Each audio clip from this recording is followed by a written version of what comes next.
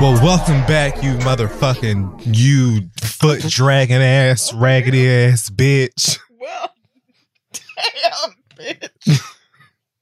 bitch. I'm hallucinating. I'm like so tired. Because who is that even for? I don't know. I'm bulldozing my way through tonight. I've already begun drinking. Welcome back, friends. Yeah. Glad to have you. I'm SZA's Upper Body Strength. Okay. And I am Judy Winslow. This is The Read. Thank you for coming back. It is indeed, and thank you for coming back. We will waste none of your time because I'm sure you're icing your thighs after All-Star Weekend. We'll just jump right into... Okay. into the festivities. All right. This evening's Black Excellence is going to go to some upcoming film fun that I'm reading about on Because of Them We Can. First of all, I actually heard about this, I think, a day or so ago. So Ta-Nehisi Coates is going to be writing a Superman movie that J.J. Abrams is producing. I did not know that. Oh, shit. So I love Superman. I know he's not many people's favorite of the heroes. And it seems like they can't really get that many like film adaptations of him correct. His video games are always trash. So hopefully this will be something a little bit better. Man of Steel was incredible. Like, I think that was the last solo Superman is the lead film. And I've seen it maybe twice, 3 times. It's incredibly boring for the first chunk of it, but the last half hour is nuts. So hopefully they can, fill the rest of the film out with just as much pleasure. I don't know if this is going to coincide with the, I don't know if DC and Warner Brothers are even still trying to do a universe where these films link up. I don't know what the fuck they're doing. I know that Zack Snyder is working on this Justice League director's cut that's supposed to be 7 weeks long and is coming on HBO Max soon, I think. I don't know. But when I heard about this, and I love J.J. Abrams stuff too, I got really hyped because, the Coates is behind. That is impressive. I'm excited for Between the Kryptonite and Me. That's gonna be good. But he also wrote like a lot of the really dope Black Panther stories as well. Oh, for the comic books? Yeah. So he's not even a stranger to like comicking things up. I wonder who they're gonna make as the new Superman if what's his face doesn't do it, that very incredibly fine white man. Yeah, I don't know, but maybe this will do for Superman what the Spider-Man movies of the early 2000s did for Spider-Man. I don't know if Spider-Man. I felt like people started caring about Spider-Man after that. No, you're right. I'm like, maybe I missed it, but I felt like niggas did not give a fuck about Spider-Man. No, I'm trolling. Yeah, you're right. See, don't act like I don't know nothing. That's the Spider-Man, like the Tobey Maguire shit. And then, that shit was crazy. That initial X-Men with Hugh Jackman and Patrick Stewart and Halle Berry, like that one. Yeah. That was like, oh, comics and movies. Like, right. Let's do a bunch of it, I guess. To me, anyway. So and DC is not really keeping up with Marvel's pace, if you ask me. As far as you knowing things. Listen, and knowing which ones are part of. I didn't even have to ask you was Superman DC. I already knew that. Mm-hmm. So, wow, you know what that DC is. needs a win. Growth. Also, it says here that the incomparable and ever so goddamn fine Winston Duke is going to be playing Marcus Garvey in the film. Yes, whatever it is, I'm fucking there. bitch, I'm bringing my lights out to the iPic and it's going to be a fucking party. Right. Doesn't even matter. All you need to hear is Winston Duke. Literally, as soon as you said his name, I'm like, I don't care. Whatever the movie is, I don't give a fuck. Tyler Perry could hire Winston Duke and I'm going. Yeah, what is it? What's happening? I'll be there. I'm fucking Say going. less. Is he wearing some short shorts like he was in Us? So he's playing Marcus Garvey. Like Oh, legendary, yes, God. revolutionary Yes, God. activist, journalist, We're ready. and Jamaican and Harlemite. And as a Jamaican who's lived in Harlem, I feel like I really need to soak up a lot of this because I don't know too much of the Marcus Garvey story besides like the very basics. Mhm. So I'm interested to see that as well as looking at Winston Duke. Oh, and yeah. possibly- I'm ready. Yeah, I'm ready for all of that. Yes, please. It don't even matter what he got on. I mean, girl, he's playing Marcus Garvey. He's probably gonna have on a petticoat or a damn. But that's what I'm like- saying. Niggas back then wore their clothes. They wasn't like too tight, but they was form fitting. You know, the nigga, when you saw the ass Some- or the thighs and all that. Like, I'm just saying, I'm ready. Not you sexualizing Marcus Garvey. No, I'm sorry. Well, Winston Duke is one of the very few men I feel that way about. Dionne Warwick says that there is a Dionne Warwick Netflix series in the works with Tiana Taylor on board to play her. Of course there is, because she said Yep. she wanted Tiana to play her. She so did. that was that. And she said, get to it. And she meant it. Well, So Black excellence. there you have that. So these are things I'm excited to see. Mhm. Very much so. Because, you know, Ta-Nehisi Coates and Nerddom, Jamaican Marcus Garvey and Winston Duke is fine. And also Dionne Warwick and Tiana Taylor is fine. So just sign me up. Great I want it news all. around, yeah. So let me take a sip of my drink. Oh, and Tiana's babies are so gorgeous. Have you seen her kids lately? So Junie is a model. She's a high is. fashion model. Junie just is don't gorgeous. if the category is face, drop out because like, you're not going to be able to catch up to Oh, that beauty and man. regality. Wow, what an icon. Yeah, beautiful kids.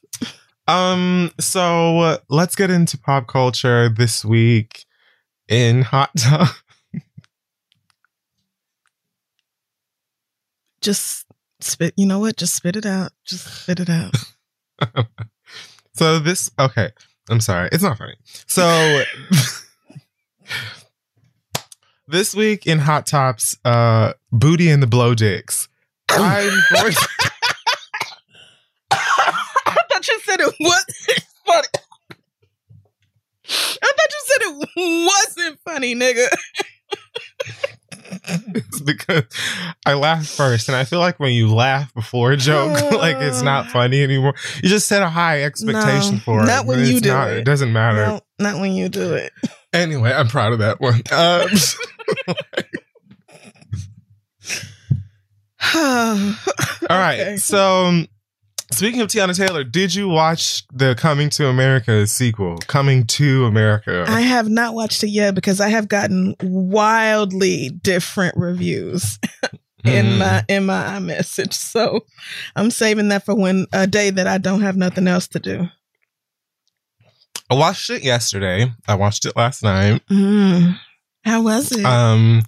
I felt like slightly bullied into it, to be honest with you. It was everywhere in the marketing. Oh yeah, no, they paid everybody.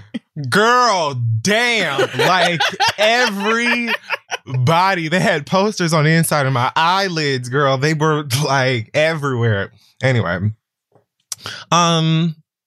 So yeah, I decided to watch it. Coming to America is one of my favorite films, one of the best comedies in the world, if not the best. And I expressed on a previous podcast that I damn near just wrote it off altogether when I found out that it was rated PG-13. I just don't believe in like having a sequel walk back on a rating. Yeah, I just feel like that it's just, I understand that. especially a fucking Eddie Murphy movie. Like an R-rated Eddie Murphy movie is like, you know what? The the ballpark we're playing in. Yeah, exactly. So I didn't know what to expect, but I also was hearing mixed things from people. I said, let me go ahead and watch it for myself. And it was fine. I've gotten a lot of, it was cute. It was a good time. Nobody has said it was great. I definitely got a few genuine laughs in. It kind of felt like the original Coming to America was like a young wild fuck nigga who just didn't give a shit. And this one is like a parent that kind of has to set a good example for its kids. Okay. Sort of. And then it was like lots of fan service and callbacks and all of that. It was fine. I also okay. Why am I doing this podcast? Listen. Woo, that's a very deliberate choice of words, friend. I considered watching the original first. I've watched it dozens of times in my life. Don't do that. That's not. I was like, I should watch Coming to America, and then we'll pick up right at, for that whole thing, because I do like to do that with sequels. But then I thought, you know what? Let me just allow this film to exist on its own without like having to follow up with a film I know is just fantastic. Right. And I feel like that helped. I really feel like that helped it out. The fact that you didn't watch the clearly superior first movie. I just feel like that would have been unfair. Okay. Yeah, it was cool. That's what I thought. I had two concerns, and I was hoping you had watched it because, so do you know the plot at the very least? I do, and I have heard disturbing things about how the movie begins. Great. So let's start with that. Okay. Spoiler alert, 3, 2, 1. So Akeem, who is the king now, finds out that he has a son in Queens. And, he's like, bet I'm going to get him so that I can have a male heir or whatever. But he finds this out through Simi, like reminding him of a night, the same night that they went to the club. He picked somebody up. Simi picked somebody up because he wanted to get some. And Leslie Jones, basically drugged him. She would smoked a blunt and got him high by way of that, and then had sex with him to the point where he didn't even realize he had sex with her until talking about it in that moment. That's what they just kind of treated it yeah, that was it.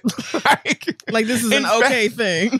Not only did they treat it like it was fine, Leslie Jones was one of the funniest characters in the film. Damn. So she's not even a dislikable character. They don't ever really address the fact that shit happened. And my only other WTF was I don't remember them ever discussing him getting a blood test. It seemed like if you were going to find your son by someone who admitted that they were a hoe and ain't even sure if you're their daddy, you'd probably want to have science back that up. Absolutely. If you're trying to have him come and be the heir to a throne of this fucking fancy ass country.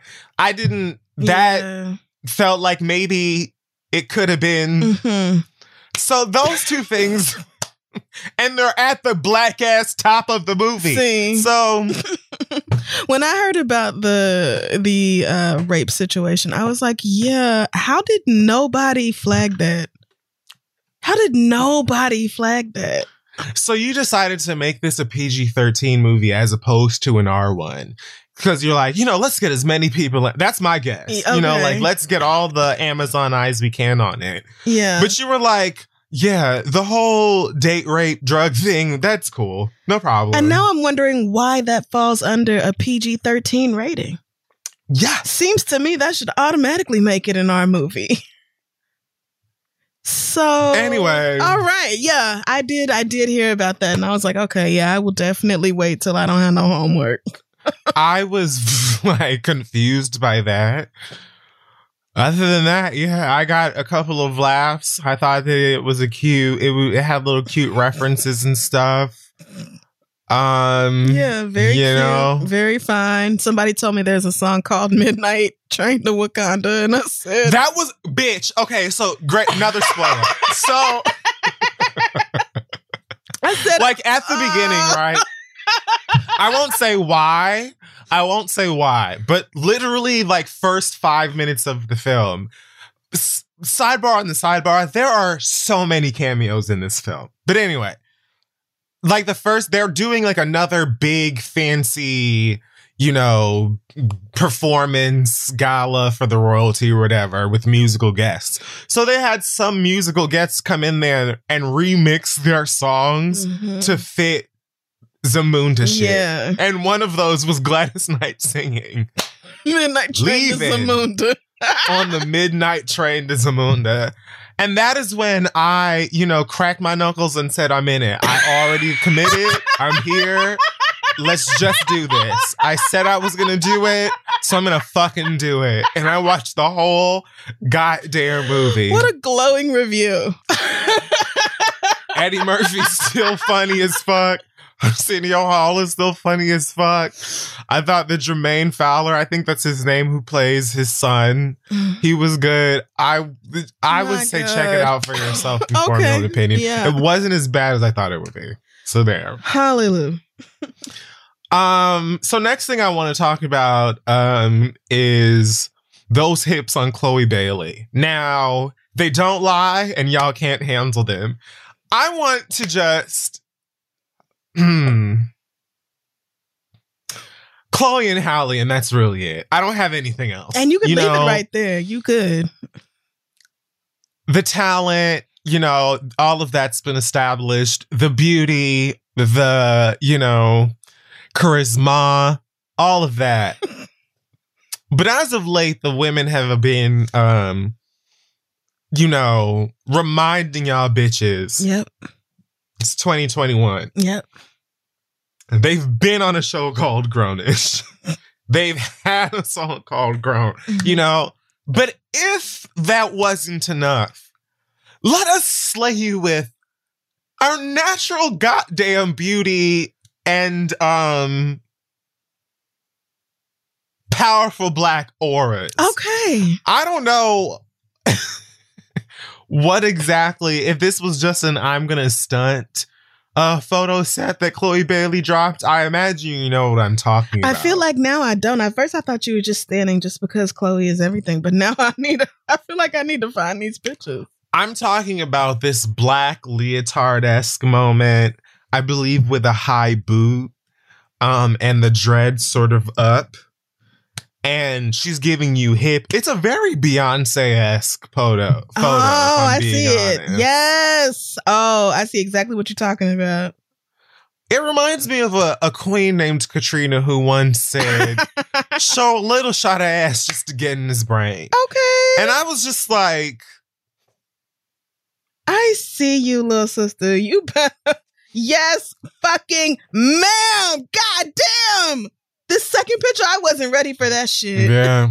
Yeah. Oh, yeah. It's really giving me, it's like a Beyonce Janet hybrid situation going on here. I fucking love it. God damn. That's right, girl. You better be fine and know it. Walk into it, ma'am. That's right. That's fucking right, Chloe. Bitch, you better. I'm looking at her Instagram now and gagging. Yeah, that wasn't it. You know, it wasn't just one sampling. Shit, that's right, girl. You better know the ladies are stepping into it. We're adults. You better know Excuse us. Singing well and all of that is not that's not all that we do. I also saw like Halle doing that up challenge or something the other day in her scarf. They're you know. Yeah, no, I love them. I really do. But yeah, the internet has had like mixed opinions about it, as they do anytime a woman is like, here's my hip. What opinion is here's my bare wrist. 22-year-old girl? Like, having fun and being cute on Instagram. What is there to say other than, bitch, get it? It's the same fake ass Sunday service shit where people are like, oh, what are we teaching our young women? That they can be fine and take pictures? What do you mean? What is she doing that is so offensive to you? Other than being cute. Like, I'm really tired of people who have double standards for women over men. Like, I don't want to hear it because y'all definitely not in young little whatever the fuck niggas Instagram comments or whatever else criticizing every move he makes. So I like literally don't want it. And even if you were, I still don't want to hear it. Let that girl live and have her life. So I have some fun memes that came to my iOS device after Lee Daniels in an interview claimed that Hugh Jackman approached him after Hugh watched Precious. He saw the film Precious, we all know. Why? And Hugh Jackman approached Lee Daniels supposedly about directing a Wolverine film. So, Mr. Daniels, why? I don't even have nothing for you. You can just slide to the side for me. Let me talk to this white man. I just want to talk to this white man.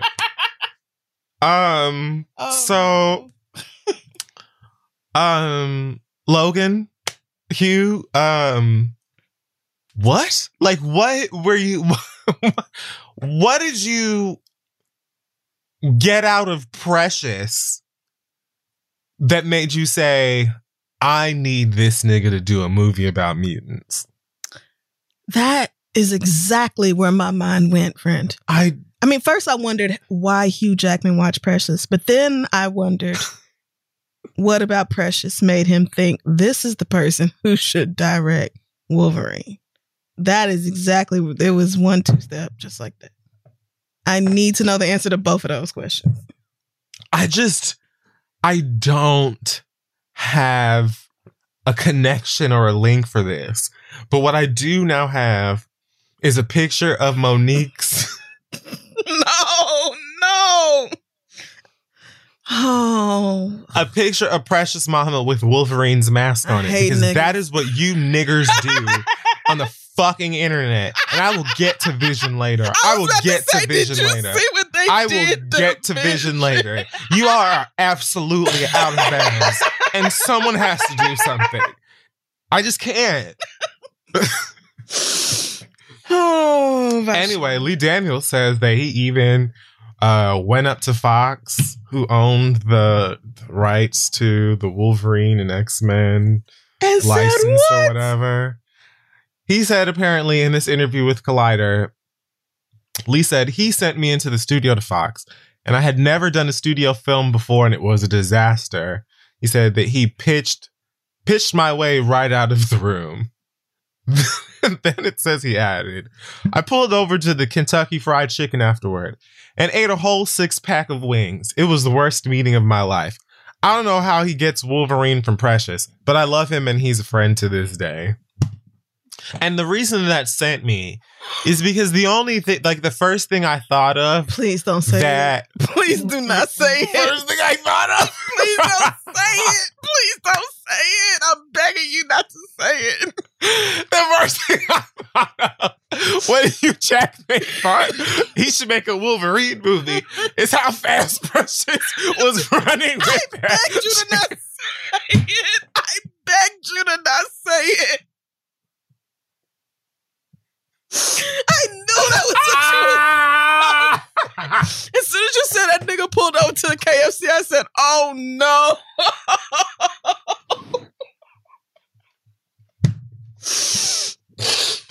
I think there was something about that shot of Precious running. Lee Daniels not shit for that. I think it had, because like, girl, what? Like, did you just watch the movie and you felt like it was powerful and you were just like, wow, I really like what this director did. I want him to do something with me. And all I'm fucking doing right now is Wolverine. So let him do that. Like, nigga, you've had other roles since then. No. You weren't like, ooh, let's come up with something to do together. That's an original one. You took Precious. And it's like, I don't know what a Lee Daniels Wolverine. He said he pitched his way right out the room. Like, somebody has the video of this. Somebody has the video of this pitch, and I need to see it. I don't know what a Lee Daniels Wolverine would look like. I imagine possibly that Jean Grey would be played by Jocelyn Hernandez. And she would just have her own red wig that she brought from home. And let's see, who'd he cast as Wolverine? I cannot get. Would it not be Hugh Jackman? Oh yeah, he is Wolverine. I don't know. You're right about that. Okay. I was considering the fact that they would make Wolverine black instead, but I guess that would defeat the purpose of Hugh Jackman being involved.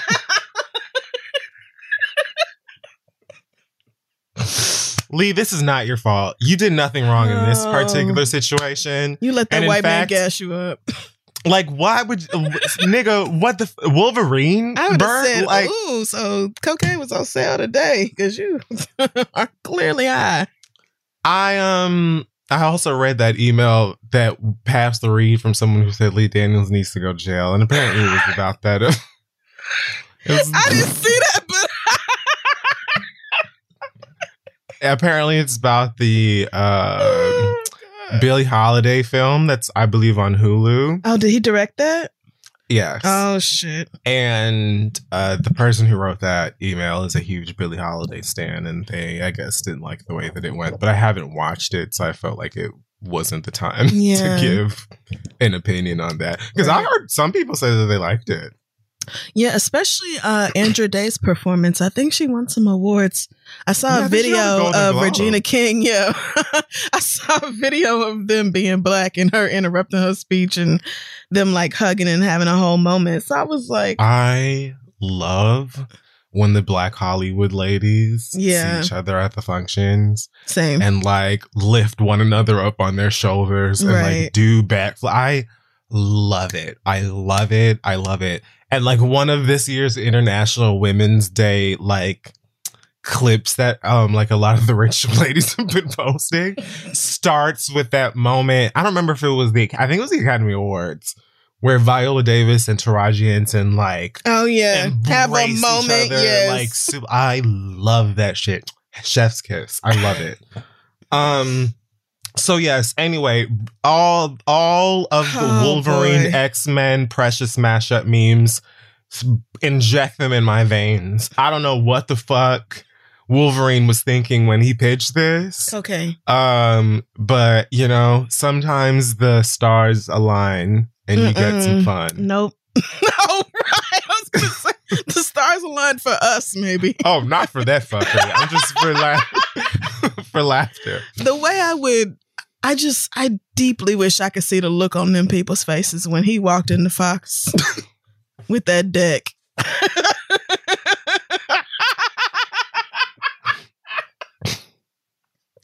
Hugh Jackman just like cut out the running part from Precious and sent that in with his pitch. Leave me alone. In the email, like I watched this and I just felt like the agility. Okay. Speaking of fast food, the UK account for Burger King is having quite a Women's Day. They asked for that. They asked for that. For some reason, their big performative holiday effort came with this tagline, "Women belong in the kitchen." That was supposed to be like, I guess, about equality in the dining, like,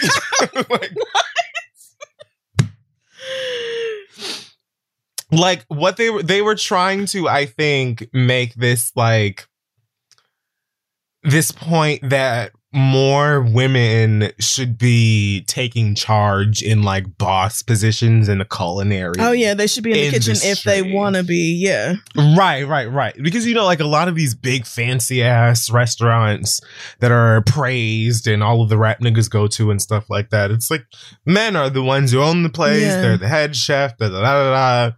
So I guess that was the like effort. Ain't no chefs this. At Burger King. Who the fuck is chefing it up at Burger King? Let's discuss the Quarter Pounder. All you need is a food handler's license. No, Quarter Pounder. Quarter Pounder is McDonald's. Yeah. Oh, whatever. You talking about the? I almost said Big Mac. Yeah, Whopper. That's what you're talking about. Whatever. Like, I just don't know. How did you think?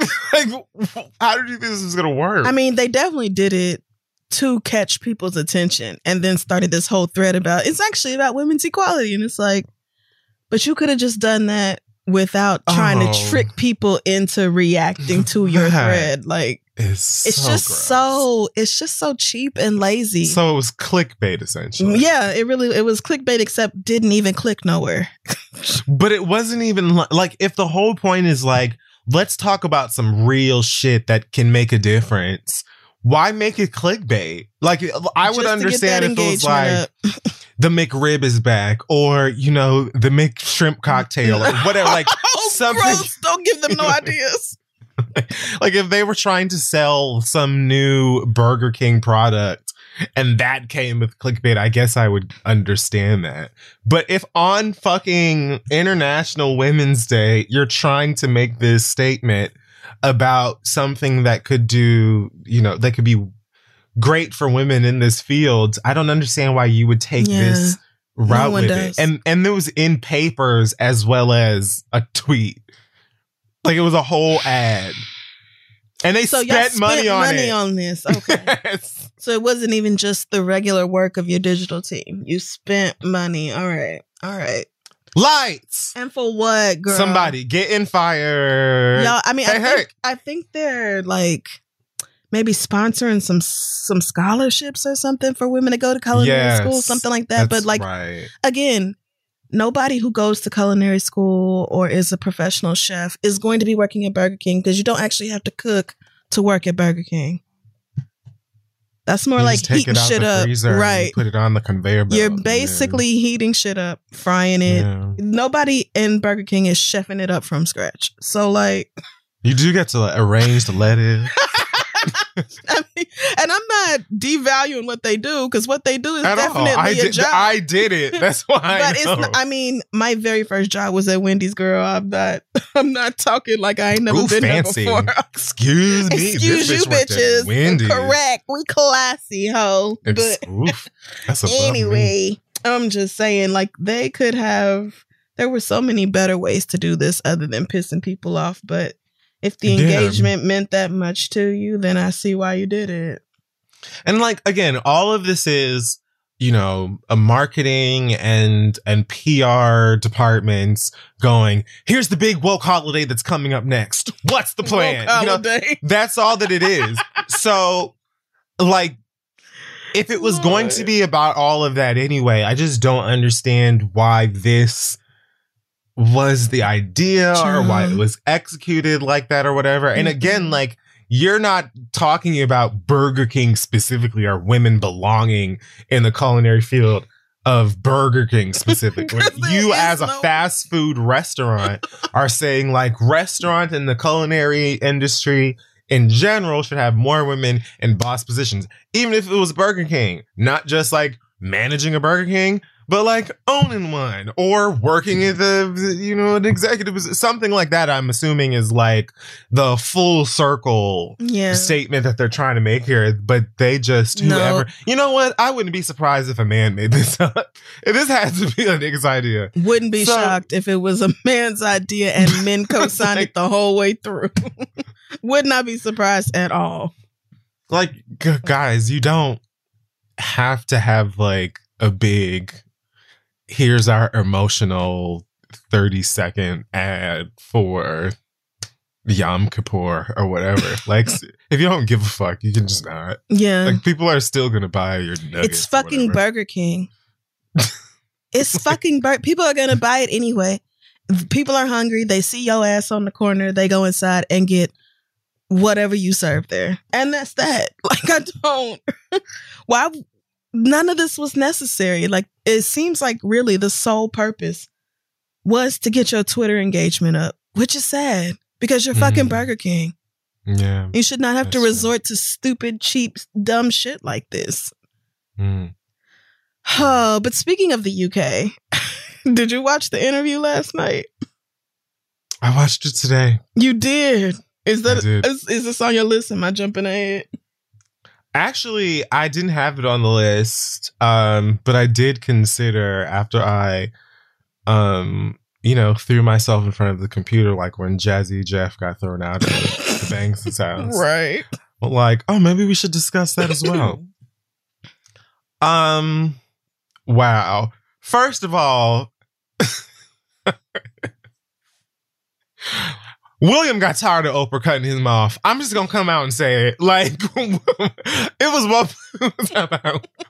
one more time before William was like, God damn. I mean, I've been silenced my whole motherfucking life. Can I just finish a sentence? No. Anyways.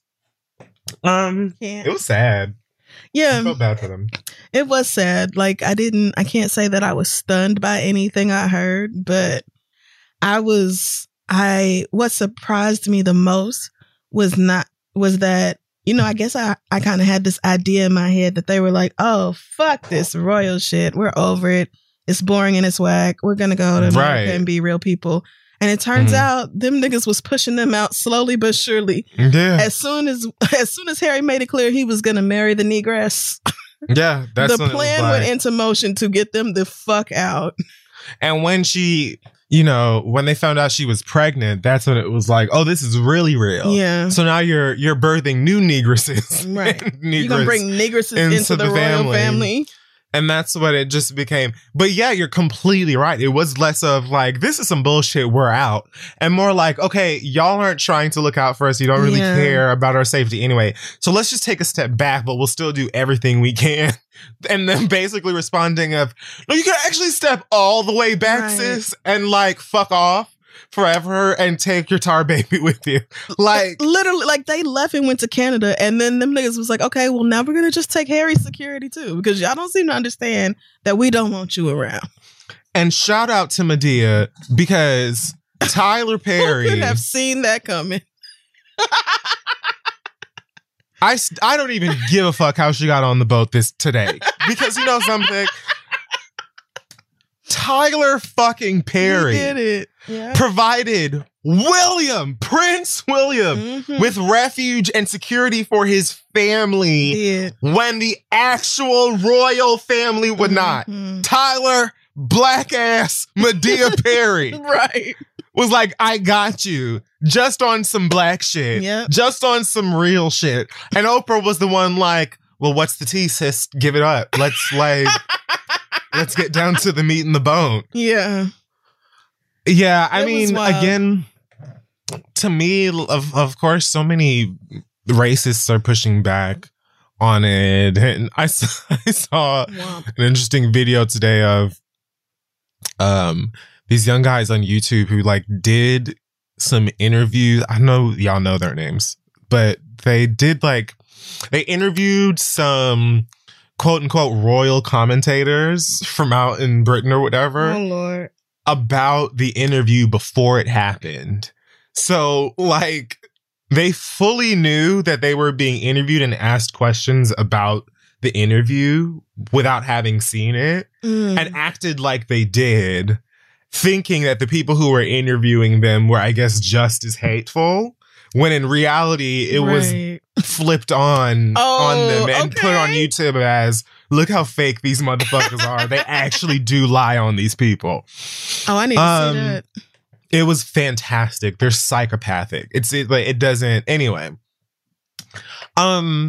I guess, the racists out there being racist doesn't shock me. I'm surprised by how many racists here are so concerned and involved and have so many strong opinions. But to me, it's just like, are we really going to act shocked that a fucking institution and family that colonized everything that the goddamn light touches has a problem? They did do that. Yeah, I'm sorry? It's definitely not shock over the racism. It's more like, for me, it was more like, y'all are so pressed when Megan is already extremely fucking light. Like, almost as light as you can get without completely passing. Her edges give her away most of the time. So it's like, y'all were so pressed about that. And then Lil Archie came out looking like Harry 2.0. I mean, see-through with red hair. When they said... And he's still too black for them. Right. When they said that there were discussions about how dark the baby's skin would be, I paused and shouted to myself, to the Lord, really. And I was like, how much do you have to not only hate Black people, listen, but also not give a fuck to even learn or think anything about Black people to have this be a legitimate concern? Right. First of all, who the fuck cares? Second of all, your grandson, son, brother, whoever the fuck, William is all the way white, white, right? Megan is extremely fair-skinned, half white as well, I believe. Yeah, she is half white. Why did y'all think that y'all was gonna get a Prince Michael Blackson? Like, I don't understand. Like, have you ever seen? So, right, the odds are extremely good that baby was going to be white. I mean, like, not even white passing, because at that point the nigga is mostly white. So, like, it is possible for genes to reach back to them grandparents or them great grands. It has happened before. It's not impossible, but it's highly unlikely. But even if they did, how are y'all this worried about the baby's skin color when all you motherfuckers are inbred? And, literally all of you. Queen Elizabeth and Prince Philip are cousins and married. The family tree got one branch on it. And y'all over here worried about this baby who is 1/4 Black, so worried about him that y'all was going to change the rules so he couldn't be a prince, so he couldn't have security detail. Talking about maybe Megan need to get back to acting so she could pay her own way. Did somebody say Kate needed to get a job so she could pay her own way? No. Yeah. It's just like, yo, y'all are really like, it's wild that baby is as white as he is and they still have a problem with his blackness. Like, that is, I look at that child and I don't see Black at all. So I just don't. I mean, I know y'all are racist, but this is another level. To me, it's just like, as old as the monarchy is, as pointless as all of it is, if you had a little light-skinned Lori Harvey looking at his baby, who the fuck cares? Like, who, like, really, like, what? Y'all got documented pedophiles and incest in your family and turning your nose up at Black people. And then clock that too. Because Megan was like, oh yeah, I fully watched them protect all of these other people and their shit that was going on, that was actually going on. Right. But nobody stepped up for me when they knew what was being said was not true. Exactly. Because they wanted your Black ass gone. And you could take your quadroon baby with you. And if Harry don't like it, then Harry can go too. Like, if you thought they were going to be like, Harry is our baby. He's my grandchild. We'll never. No, girl, they're willing to cut anybody loose. They will kill anybody in order to uphold their own standards, their own bullshit. And it was just like. Somebody said, somebody said, how they gonna care about Archie's color when Prince Philip is purple? And nobody said nothing. Is Prince Philip even still alive? That man is dead.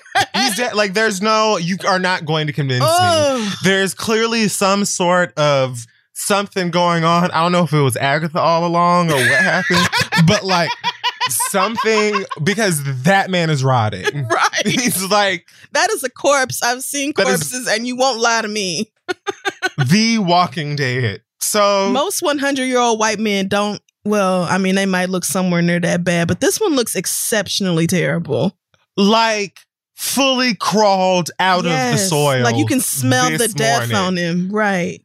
He just don't even look right. So yeah, it was just, I felt for Harry and Meghan through hearing most of their story. A lot of it was like, y'all are very fucking naive. Like if y'all thought that the family was just gonna be like, oh, okay, well, it's Meg. It's like, and like maybe because she is so light, y'all thought it was gonna be less of an issue than it actually was. But you know, shit got real, and when it came down to it, Harry was ready to protect his family, which is obviously a good thing. And you know, I hope they're safe and happy out in California living their life. And Meghan is so adorable, getting ready to have this next baby and all that. So I wish them the best. But yeah, like you said, literally nobody is shocked that the British monarchy is racist. Like, nobody is shocked that the firm, the institution, is upholding racism at all. No one. Because of course they are. These are the worst white people in the world. Of course they are. Period. Like, what?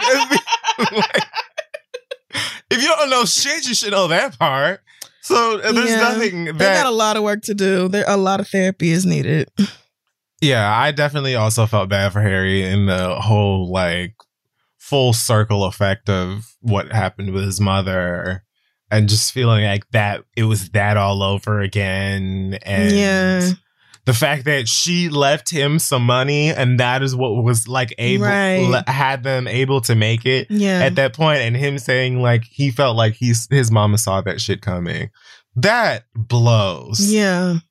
That does. Like that is a sobering thing to realize. And I guess, you know, you thank God that your mama had the means to leave you enough to take care of you and your family for however many years, because wasn't it like 25-30 million that she left him?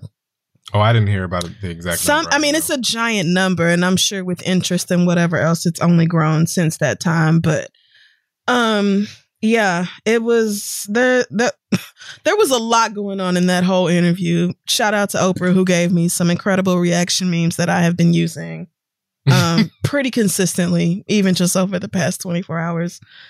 Yeah, and she was living. I wish Meghan and her children the absolute best. Same. Bruno Mars has a new group out. He's part of a duo now. Dubbed Silk Sonic. It is himself as well as rap singer Anderson .Paak. They released a new single recently titled, what is it called? Leave the Door Open? Mm-hmm. Yeah, Leave the Door Open. So they were on The Breakfast Club, you know, promoting their existence, and were asked about Bruno Mars and his cultural appropriation accusations. To which he said, I would say you can't look at an interview, you can't find an interview where I'm not talking about the entertainers that have come before me. And the only reason why I'm here is because of James Brown. It's because of Prince, Michael. That's the only reason why I'm here. I'm growing up as a kid watching Bobby Brown saying, okay, if that's what it takes to make it, then I've got to learn how to do the Running Man. I've got to learn how to do the moonwalk. That's it. And this music comes from love. And if you can't hear that, then I don't know what to tell you. He went on to say that, you know, they wear their inspiration on their sleeves, and basically what is the point of any of the stuff that great musicians or great people do if no one after that can be inspired and build upon it. Thoughts?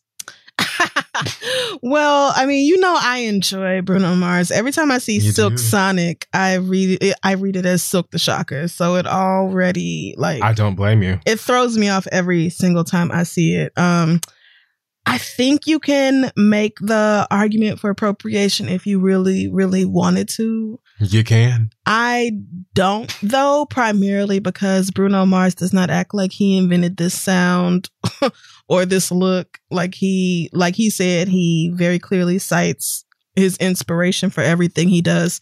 And I don't get the feeling that he is taking something and shutting out niggas from opportunity to do something.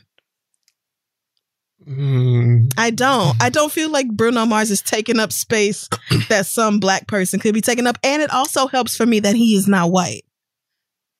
That makes it a lot easier for if he was a white boy doing all that. I would probably be feeling a lot differently. It helps for a lot of y'all that he ain't white. I would probably be feeling a lot differently if he was white, but it's a combination of all those things. I just enjoy him. He's cute and he's fun. Actually not even gonna go back down this boulevard myself. The new song is cute. I will say this. It is also an incredibly transparent inspiration from loads of black sounds and Motowns and all kinds of stuff. Like every other Bruno Mars song. Without feeling to me like some minstrel shit. I just like sing, sis. Sing, play the instruments. I don't need your bedazzled tracksuits with you dancing around like Jerome saying, I can't touch myself. I'm so like I don't want it. I don't. And now I'm on the boulevard. Now I'm back down the street and I said I wasn't. So I'm going to turn around here and get back to the intersection, which is the fact that the song is fine. And you can absolutely be, inspired by the girls and so on. Yeah. And if this new song and sound and approach is, a testament to what's to come, an example of what's to come, fine. But my God, was I tired of this Kangol hat wearing nigga moonwalking all over the place. I'm shocked to hear you say something nice. I mean, Bruno Mars he's an incredibly talented person. I just thought that it was too much. It was too much. I love it. I admit it. I do. I love his music. Everyone does. It's like niggas on ice. No, not niggas on ice. It's like the nigga show that everyone can go to and bring their kids. Damn. I mean, if I'm lying. I mean, when you say it like that, now I have some hard questions to ask myself. Thanks. Lastly, I don't know why y'all won't leave Lil Nas X alone. He simply is just here, enjoying his life. And for whatever reason, y'all keep playing on his time and his dime. So that one nigga posted on his Instagram, some headline about how China was going to be forcing foreigners to take COVID tests with anal swabs. Now, why would that? All right. And so Tekashi 69 responded to this post by saying, Lil Nas X has entered the chat. So Lil Nas X posted a TikTok video with his latest, I think, not released song, Call Me By Your Name, playing in the background. He's wearing a blue ski mask. He posts the comment from 6ix9ine, followed by a screenshot of what seemed to be 6ix9ine in his DMs.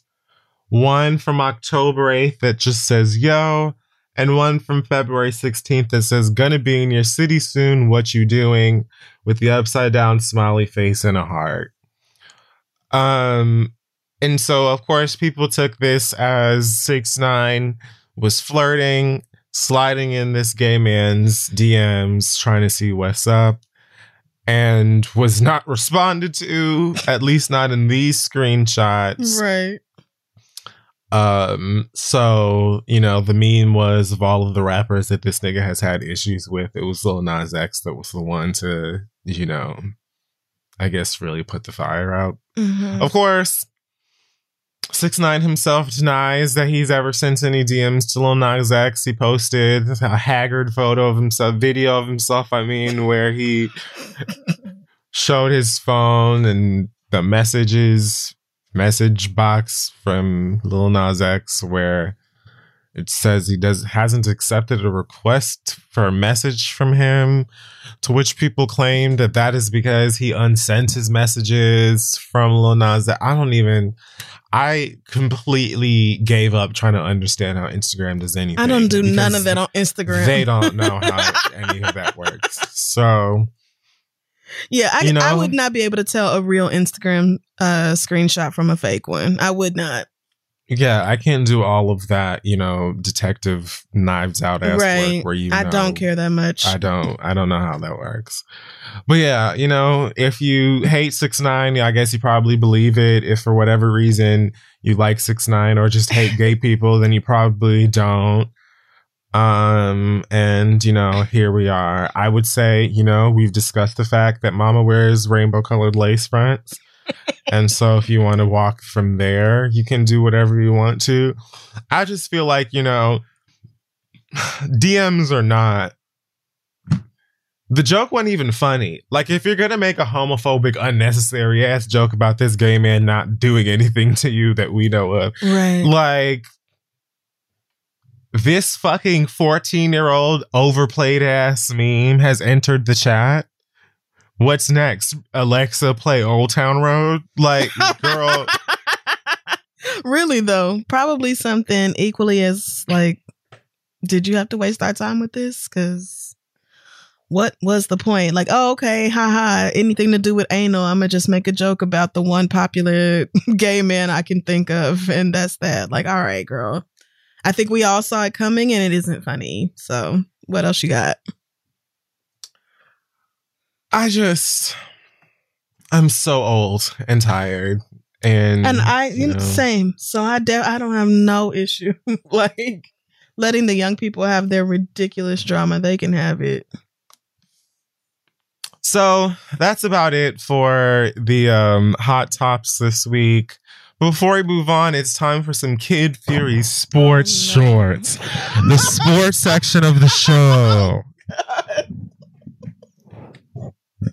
That's right, ladies. Why? What sport is even happening? Well, we just recently came off of the National Basketball Association All-Star Weekend. Oh my God. That took place in the great city of Atlanta, Georgia. This is about the All-Star game? Yes, it's sports. So the All-Star game is a game where stars of all kinds come together and they play sports together. And so what they do is they get the girls that everyone lives for. I think they vote. They vote and they pick the girls that, you know, everyone likes. And so then they be having like these different competitions and sports, orgies likely, but that's not the televised portion of the festivities. Right. So they have like the dunk contest, which is a contest that involves dunking a basketball into the portion. And that happened many times with lots of people who performed. We can hear you typing very fast. And so also they do what is called a 3-point contest, which is a contest for 3-pointers. The winner of that was Riley Curry's daddy, apparently, who plays for the Golden State. Correct. He's a light-skinned man that's married to a chef, and he plays basketball very well, apparently. The All-Star game itself is a basketball game. And it has so many people. Did the page just load?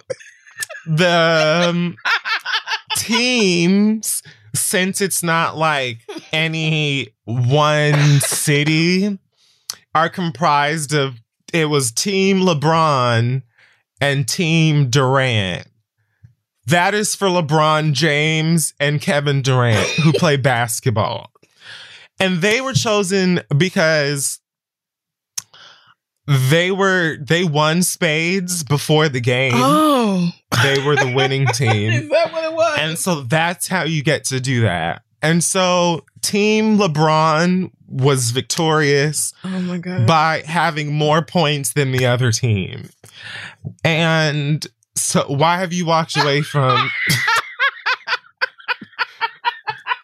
My co-host has walked away. I was just going to go get me some wine because, but no, I'll finish. It's fine. I'll catch the girls up and introduce them to Damian Lillard, who plays for the Portland Trail Blazers. He is a guard. What they do is guard the sport. And they played the game together. LeBron James also played the game. So did Stephen Curry, whose name is Stephen Curry, even though it's spelled Stephen Curry. Also, this happened in Atlanta. It was the 70th All-Star game to happen. There were many points, as well as conversions, and a most valuable player. There were also analysts, statistics, and very hideous sports attire. It happened, and it was a celebratory moment that also led to likely many infections of the coronavirus and probably pregnancies. So what you need to take away from this information that I'm giving to you is that basketball has events and festivities that you can watch on your local sports program where they usually have a ball of some kind that is in motion. Thank you for coming and listening to this edition. You're very welcome. If you have any questions or concerns, let's keep it questions. If you have any questions... feel free to share, and I'll, be glad to catch you up. There we are. Okay. You're welcome, folks. And on that note, anything you need to be caught up on, if you missed anything, are you on the same page here? Because I can go over it again. No, if you want to. I definitely already knew those Wikipedia facts about the All-Star game, but thank you. Great.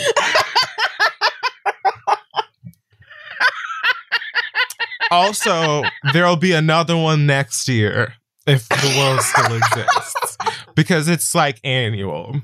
I just wanted people to learn. Thank you. Okay, so that's it. Now we're going to take a break.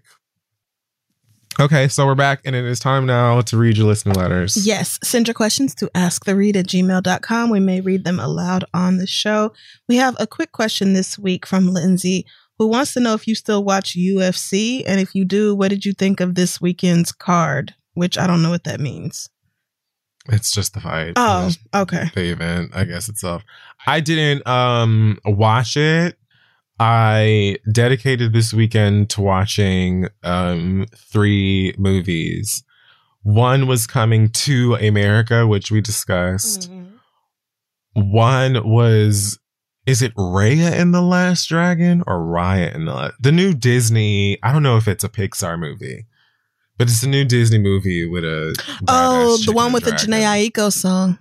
Yes. Okay. That one. Okay. And what was the other movie that I watched? It was a movie that's been out and I haven't seen it in a while. Was it the Black Judas? No, I saw it.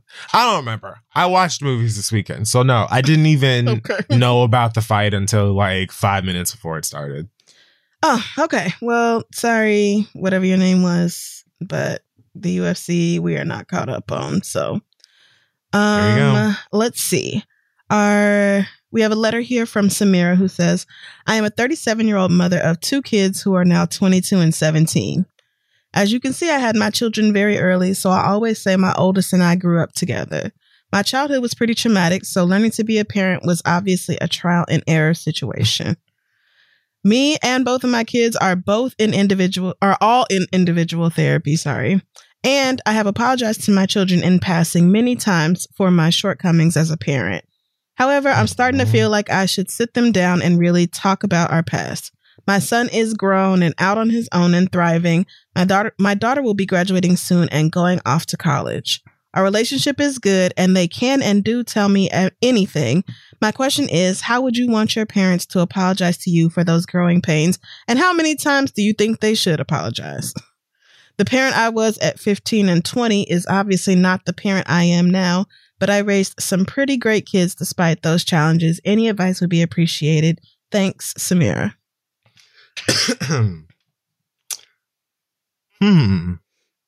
How many times is just so precious? Right. I don't think I would need multiple. I honestly don't know that I would need one. I don't know, like, how I would want it. I think I would just want it to be authentic, and I think I would just want it to be full accountability without, added excuses and buts, and you have, like, sometimes an apology can be a very simple, like, I could have, should have done better, and I truly apologize that I did not. Yeah. Like, it doesn't really need to have, like, a scroll of words and information and a violin and stuff. But yes, violin. It also depends. My experience may be different than somebody else who wants or deserves an apology from their parents or some shit like that. Again, I'm sorry. I'm good. You know what I'm saying? I just want my parents to be, happy and healthy and shit like that. And the same for me. But yeah, I think that if I were to receive an apology, I would just want it to feel like a real apology. And I'd want to feel like it comes with a true understanding of why the apology is necessary. Because it's like one thing to say you're sorry for something because you know that you need to. But like, if you don't understand why you should be sorry, does it matter? Right. No, it doesn't. It's just not real. When you're only apologizing because you feel like it's something you're supposed to do. So, but I mean, like, you can really feel sorry because you fucked up. But if you don't know why you fucked up, then it kind of is pointless. Yeah, I can see that. You said that you've apologized, just in passing before, and that you and your kids have a great relationship. They can tell you anything. They do tell you anything. So that to me seems like, some pretty strong signals that y'all are good. But yeah, if it's bothering your conscience, then I don't think there's anything wrong with having like a sit down meeting about it. It just might be more about you feeling like you are saying everything that you want to say to them and less about what they need to hear. It might be. It could also be that they're like, oh, wow, thank you, Mama. I really appreciate you, like, taking the time out to specify these things because I blah, blah, blah. But the fact that all 3 of y'all are in therapy is already a fucking miracle. So, right. That's already incredible. So I feel like y'all are probably past the point where that is like necessary. Probably. But if it's bothering you, then say something. And if they say, yeah, Mama, I know you apologized before, girl, we're good. Like, right. then you can sleep well. And if not, either way, if it's going to ease your mind a little bit, then have the conversation. But I don't think you need to make it a point to apologize over and over again for the same thing. One sincere apology is enough. Yeah. It really is. As long as you really mean it and you're clear about what you're sorry for. Now, if you're sorry for something you ain't never apologized for before, then then yeah, you know, bring it up as some brand new thing. But yeah, otherwise this might just be your conscience like kind of beating your ass a little. If you do feel like apologizing again, I don't think it's going to hurt. Like I do agree with Crystal that I expect that they might be like, we know, mama, like you we're have good. said it, because it does sound like, you know, they're fine. But yeah, I don't think it would hurt if you feel like you want to do it again. Yeah, but if they're like, we're good after that, I think you can right. And if you still feeling guilty after that, then you probably need to talk to your therapist about forgiving yourself and showing some grace and compassion for yourself, because it sounds like you had a rough ass upbringing and you really turned it around for yourself and your kids, and you should be extremely proud of yourself for that. There's people twice your age that can't say that. So So good luck to you and your kids as y'all move forward. Our next letter comes from Kelly, who says, my two closest friends, Sparkle and Trixie, and I all made an agreement to do a big trip for each of our 30th birthdays. We all turned 30 about a year and a half apart from each other, so this gives us time in between to re-up on money to splurge on these trips. My birthday trip was first, and we went on a cruise back in 2019. Fast forward to now, and Sparkle's 30th is approaching, but we still in the middle of this damn Panasonic. We still want to do something special, but we want to keep it as safe as possible. Sparkle lives in Alabama, while Trixie and I live in Georgia. So we decided in December to just go to a beach in Florida where we can get some sun while staying away from other people. All three of us agreed on the trip, so Sparkle and I immediately bought our plane tickets, but Trixie said she would wait till it was closer to the time we were going. I checked in with her recently about her ticket, and now she has the nerve to say she's not comfortable going on this trip because of COVID. Trixie is the same girl who went to everybody's house party during the holidays. This bitch still be in a strip club, and she stay hooking up with randoms that she met on dating apps. Oh, no. Sparkle and I have actually tried to stay out these streets as much as possible, but both of us still have to go in for our jobs. I only caught COVID because I'm a teacher and our school is open and in person, so I'm forced to be around thousands of stinking ass teenagers. She put that in there. She did. She's mad about it. Yeah. I know Trixie's real problem is probably her finances, but I'm pissed off that she decided to use COVID as an excuse. Should I talk to her about this or just distance myself from her lying ass and let it ride? As I got ready to send this email, I checked my social media, and now this hoe has traveled to yet another state and is at a house party as we speak. So now I'm even more annoyed. Wow. Thanks, Kelly. I can imagine as somebody who had COVID, for people to use COVID to get out of some shit when you know they've been running the streets is like, like, bitch, don't take my fucking illness in vain, bitch. Like, how dare you? Right. I can see how that would be irritating. Yeah, that does make sense. I mean, I like to just say it. Like, I do. Like, I mean, if you feel comfortable / it's best to just like cut, move forward and just be like, okay, I see, how you move, then whatever. I am all for being like, so what is the truth? As Oprah once said. Like, what is the truth? Because you're telling me this one thing that is completely ridiculous and inconvenient, but at the same time, you're at Freaknik, you're at the Goombay, you're at Made in America. I just don't understand how you're using COVID as an excuse when you clearly don't give a fuck about it. Like, may I at least have the facts of what's going on, because I just don't like my intelligence being insulted. Like, at least tell me the truth about it, especially if we agreed to this in December and now here we are in March and you acting like, oh, you want to back out because of COVID concerns. But at no point over the past few months have you stopped being in the mix. Like, if the roles were reversed, You know what I mean? What I'm saying is, for you, it's like, well, girl, yeah, I'm in a COVID ass situation, but that's because it's my fucking job. Right. And I work at a school, you know? So that person being like, oh, you know, I'm scared of COVID. Nobody could blame you, is what I'm trying to say, because that makes sense.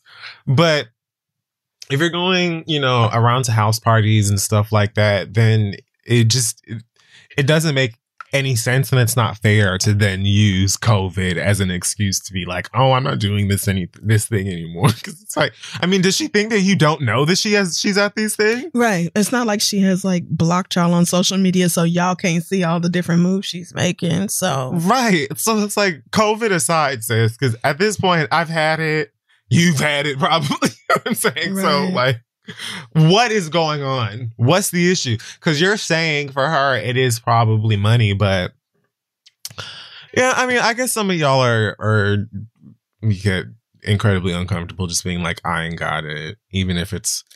But these are like your closest friends. This is like a best friend trio. It's like I would be like, listen.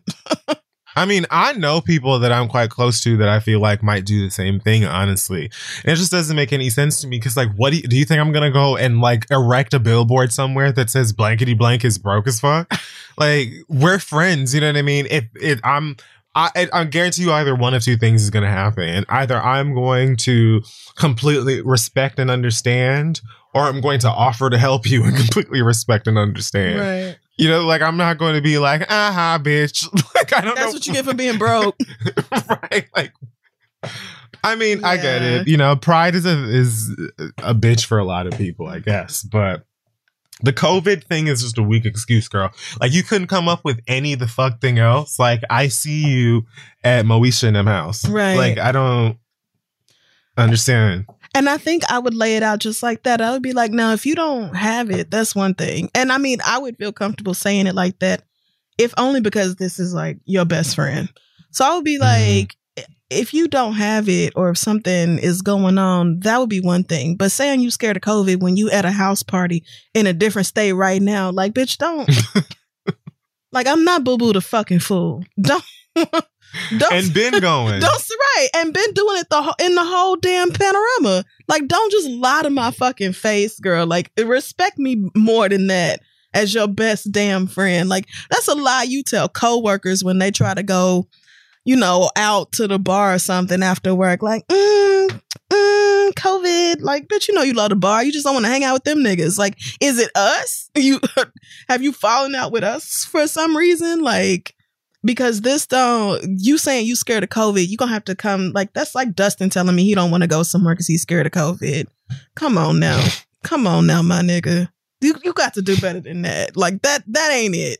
So if you can't tell me, like, your closest friend the truth, then who can you be honest with? I would say something, if only because it's egregious. Right. Like, that's the thing. That's literally like she's daring y'all to ask her if she really means it. Right. It's like almost, like, I feel like if it were a different excuse and I still knew that it was an excuse and it was probably a money thing, I wouldn't even be pressed. You know, I don't think I would be. Like, if she made any of this, oh, I just remembered that I'm supposed to start a nonprofit. I don't know why that's what came to my mind.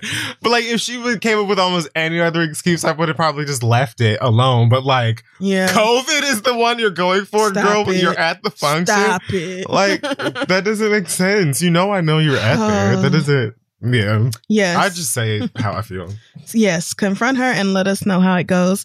Our last letter comes from Nana, who says, my boyfriend and I started dating for a while, broke up for 4 years, and have been back together now for 2 years. During the 4 years that we were apart, he and his business partner made some extremely bad decisions. These decisions could potentially have him in debt for a little over $500,000. She did not elaborate on the bad decisions any further than that. Everything is going great in our relationship except the threat of this looming massive debt. He has been taking steps to save money and get his education up so he can find a better paying job. until he gets the official number of how much he owes from the government. Oh, yeah. Just in case we didn't mention it, this $500,000 is owed to the U.S. federal government. Fun. That's fun. He has been dropping hints about proposing, and we've had numerous discussions about getting married, but I'm a little hesitant about the debt, since when we get married, I would be on the hook for it too. What do y'all think I should do? I love this man, but is love enough to overcome this? Your advice would be greatly appreciated. Thanks, Nana. Nana, I have a question for you. You really asked us this?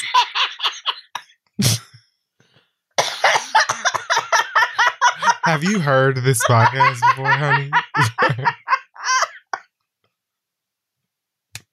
Sweets. When I tell you so many letters in the inbox are like, it's like, what do you think we gonna say? Because I feel like if you know anything about us, you should know that we're gonna tell you to consult an attorney. That if you are dead set on marrying this man, you absolutely need some legal paperwork drawn up and signed first that will ensure that you are not responsible for his debt, and probably vice versa. It needs to. It's probably going to have to be a prenup situation where y'all are going to have to work with attorneys and the laws of your own state to ensure that you don't take on his debt. But a better solution than that is to simply not marry this person. There it is. I mean, because one does not make bad decisions and then magically accrue $500,000 in debt to the federal government. Like, you didn't say it, but there's no way that this was a legal business that did legal things.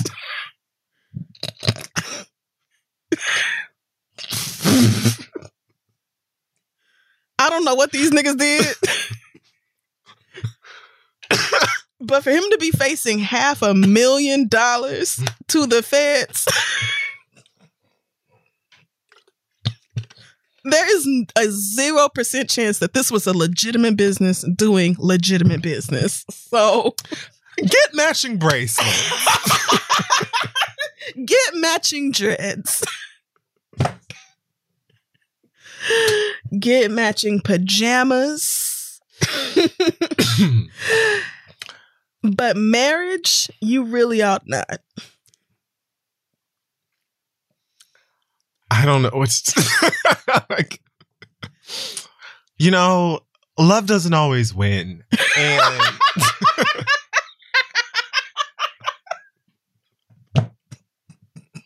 not love doesn't always win. Love will also make you one stupid person. It will just make you, yes. Love will make you do some incredibly stupid shit. I'm very guilty of this. So, who among us is understand? not? Right. This is not, so ain't nobody perfect. I just feel like with the information you provided Tell her. and the circumstances in front of you, I just like I would definitely consider holding off having a nice lengthy and legitimate conversation with an attorney, practicing legal counsel. Yeah. You definitely need a lawyer. You should have emailed a lawyer. Yeah. It's got to be a law podcast out there somewhere. I honestly think a lot of y'all have friends that just ask you to write into us because you won't listen to the people that you know. You know how sometimes advice hits more when it's like someone that don't know you like that? And so it's completely unbiased. I have a feeling that a lot of y'all have friends that are like, just ask Chris Lynn because they are going to tell you. Because I'm sick of you asking me. Right. Oh my God, that reminds me when people would do that at live shows, be like, my friend This stupid bitch won't leave her damn baby daddy alone. And then your friend is sitting there like, wait a minute, bitch. Right. How the fuck am I stupid in bitch this? is sitting right there. I had no idea that's what they were going to say. It's insane. It reminds me of that same situation, and maybe that is it. But please, please listen to your friends, listen to us. Do not marry this man without consulting. I mean, don't marry this man, but if you must, girl, you would be a stone cold fool to do it without some paperwork in place to ensure that you are not responsible for his death. And that might not even be possible. I literally don't know. Ask a lawyer. Yeah, that's true too. I don't know. I don't even know that's if that's why we're telling you to ask one. Right. But if you like, hiring a lawyer, that seems like doing too much, then you know what? Definitely do not marry this man. You know what is doing too much? Paying the federal goddamn government money for the rest of your black ass life. Like, that's a lot. That's doing a whole bunch. Having your fucking wages garnished for the next 30 years to pay off this nigga's debt. Oh, no. I'll be like, love be damned. Listen, hold on. I'm not entering no marriage with you until we have concrete paper proof that is not going to be an issue. Yeah. Because it's not my issue. And it shouldn't be. Just because I love you. What the fuck has love got to do with it? Right. And I mean, the fact that y'all got back together after this business of his fell apart, I'm guessing. Right. Is another red flag. Like, he might be looking for somebody to marry him for the sole purpose of getting some help with taking care of this bill and ensuring that he still has a place to live and food to eat at the same time. And just look, I'm not saying he is, but he might be, girl. So you really need to take the love you have for him and keep that in mind because it's important.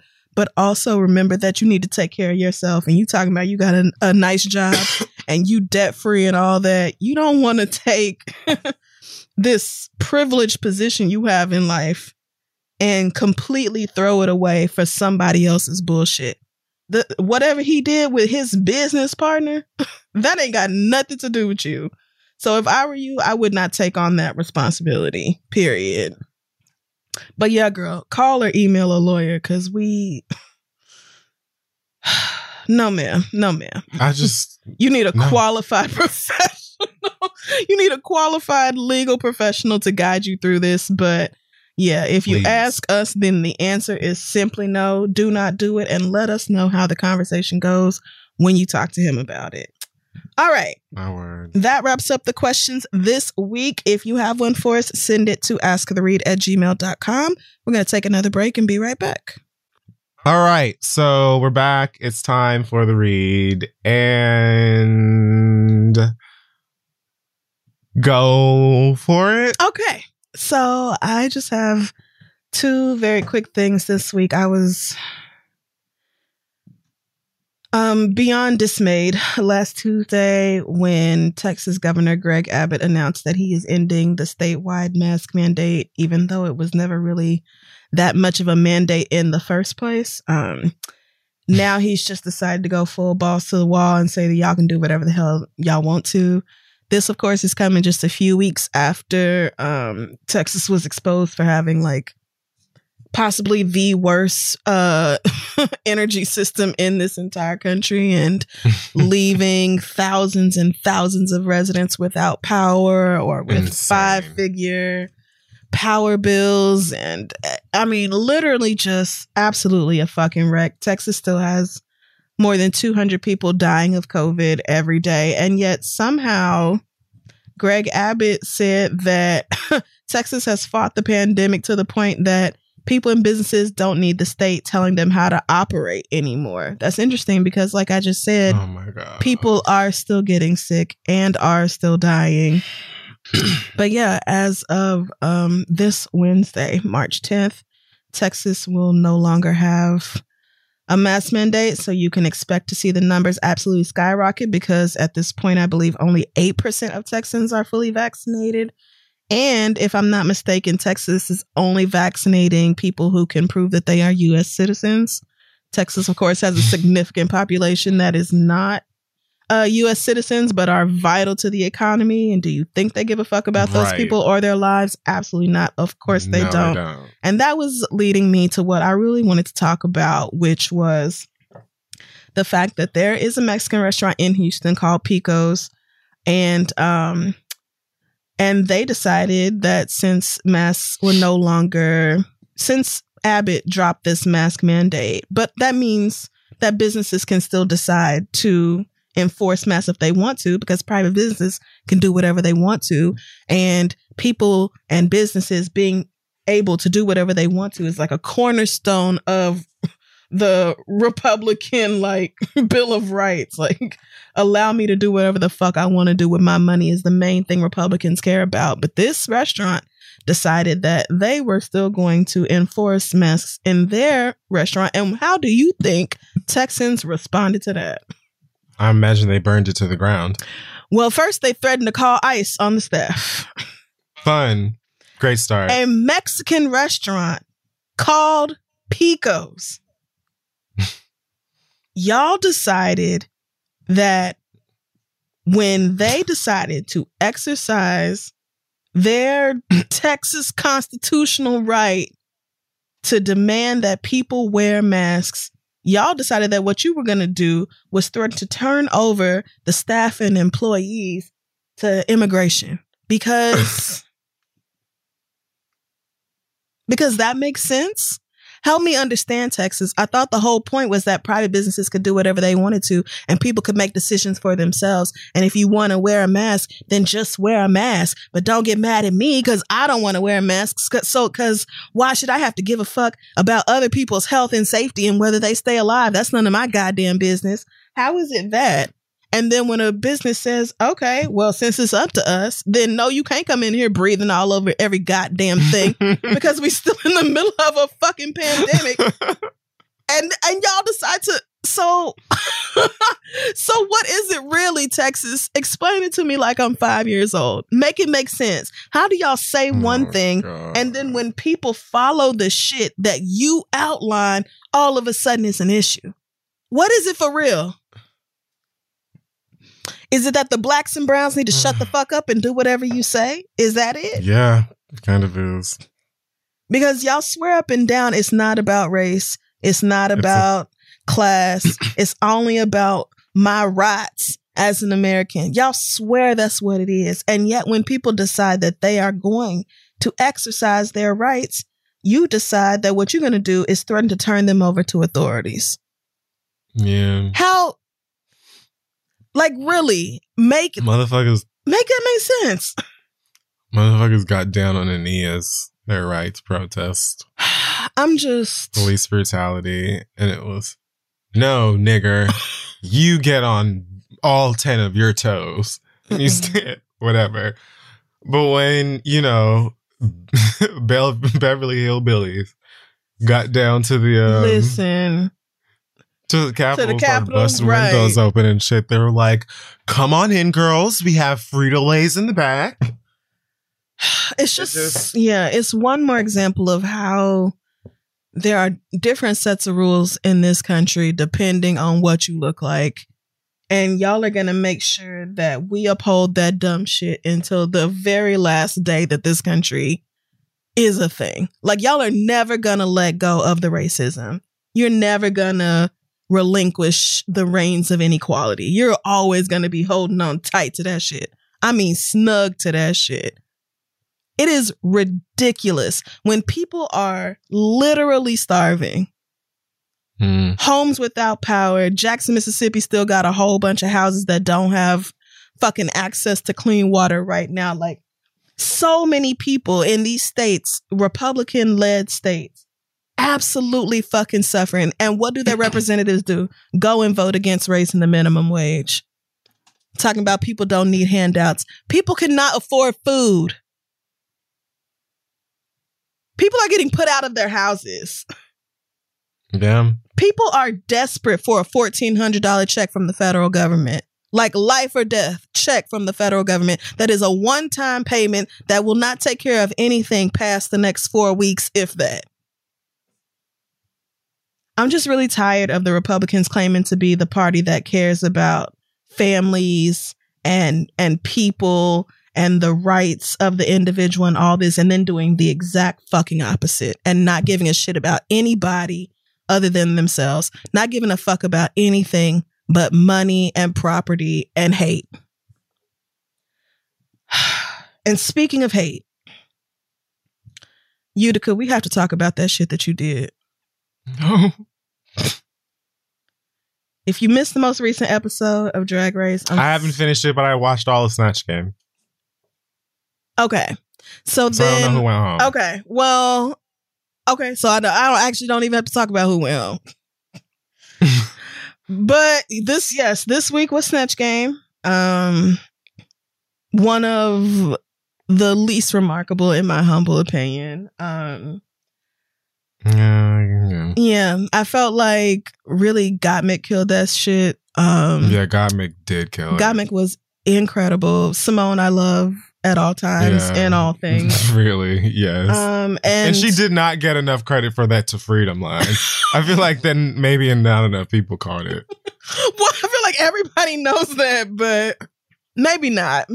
But anyway, this is not about the people who did well. This is about Utica. This is about gangly ass, weird ass Utica, who I said on this show reminds me of Oklahoma gays. And this shit that Utica pulled was, straight out the goddamn playbook. Because Utica decided to be Bob Ross, the famous painter, for Snatch Game. But Utica felt like it was wrong. Cultural appropriation, I think she said maybe. But she felt like it was wrong to wear an afro, even though Bob Ross has an afro. Yeah. And decided instead to do the non-offensive thing and sew together a bunch of plush squirrels and sit that atop her head as if that was hair. Yeah. Simone looked at this bitch crazy and said, What are you doing?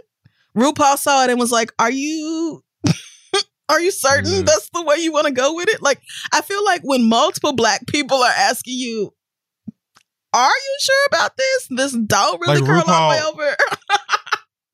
RuPaul specifically said, like, white people have first sometimes, right?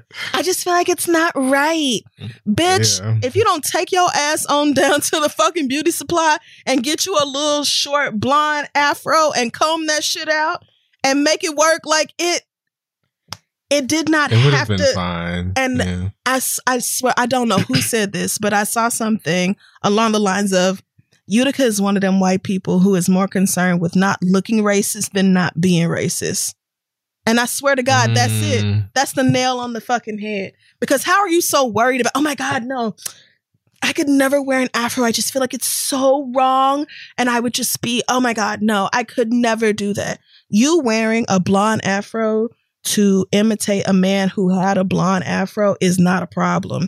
You insinuating that afros look like fucking squirrels piled on top of each other is way more offensive, you goofy bitch, than just wearing the afro that Bob Ross had.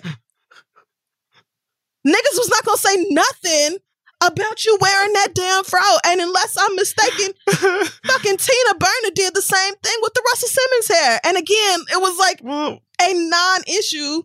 Russell Simmons has a curly situation going on there or whatever. Tina didn't really wear like a fro, but you still have a point in that it was like a version of a fro. Texture. You know what I mean? It was texture. It was not her texture of hair. It still gave you what the image without it being like, I'm going to just put a bunch of dead pigeons together instead. Now, that was bad enough. Then you had that absolutely fucking terrible Snatch Game to go along with it. And again, you were warned. I don't think Bob Ross is the best character to do for this challenge. Like, Bob Ross is very chill. Bob Ross is very laid back. The whole point is that this motherfucker is soothing. And here you are eating paint. The thing is, you can make that funny. Utica can make that funny. It's and the thing that blows me about like a lot of these Snatch Games are moments like that. And for the record, I like Utica. I do too. A lot of her aesthetic and her weirdness. So it's like not even to pile on Utica because I enjoy her overall, but there are moments in this game, in this show, that happen every season. There is a Snatch game every single season. Yes. Every season. So even if you don't know if you're going to get called back to be on the show, you should, in my mind, be like, what impressions am I good at? All right, what's funny about this? You know what I mean? Like you put enough thought into, I'm not going to wear a fro, so instead, what can I make instead? Squirrels. Where can I order a bunch of plush squirrels from? How can I put this together? You put all that thought into it, but not how can I make someone who's very like soft spoken and serene hilarious. Right. You could have easily done that, but you didn't think about it because you were so in your head about being, you know, fake woke and, you know, and it doesn't even look like a fro. Like, it looks like a squirrel hat. It doesn't even look like hair. So again, what was the fucking reason, Utica? Like, if it was if it was a fictional character, like she just made up a character that had a squirrel head, then I could have maybe said like, oh, this is funny. But like your excuse for I hated it. It was just so dumb. I hated it. It was, and then the performance was so bad. It was so, like, when I tell you, I cringed every time Candy Muse did whatever the fuck that was. Awful. Don't know Awful. what that was. I don't know that makeup Awful. artist, but I highly doubt that they just eat bananas with the peel. Candy Muse dressed up as Patrick Star and then just was Candy Muse. Yeah. That's Candy Muse in a Patrick Star outfit. Right. Yes. God bless Olivia, who apparently was going to do Rachel Dolezal and was told no. Yeah. Which and people said that's because Raven was there. Did you see? I love Raven too, but girl, what happened? What the hell was that? What? So, you know, her Tabitha Brown was missing a lot of the Tabitha Brown. Like, yes, all of it. Tabitha Brown she's funny. I'm getting frustrated. Yes, and she's funny, exactly. And like Michelle said, she has like 5 or 6 catchphrases, and you didn't say not one of them. It wasn't no like so like that. It wasn't no because that's my business. It wasn't no hey baby how you doing. It was like it wasn't her tone. Nothing. Elliot and Rue McClanahan, you was dead in the water from the very fucking beginning, girl. I will take. You need your ass. 2 more. I will take 2 more of Utica's Bob Rosses before I take half of what the fuck Elliot with 2, 3, 4, 5, 6 T's brought in terms of Rue McClanahan.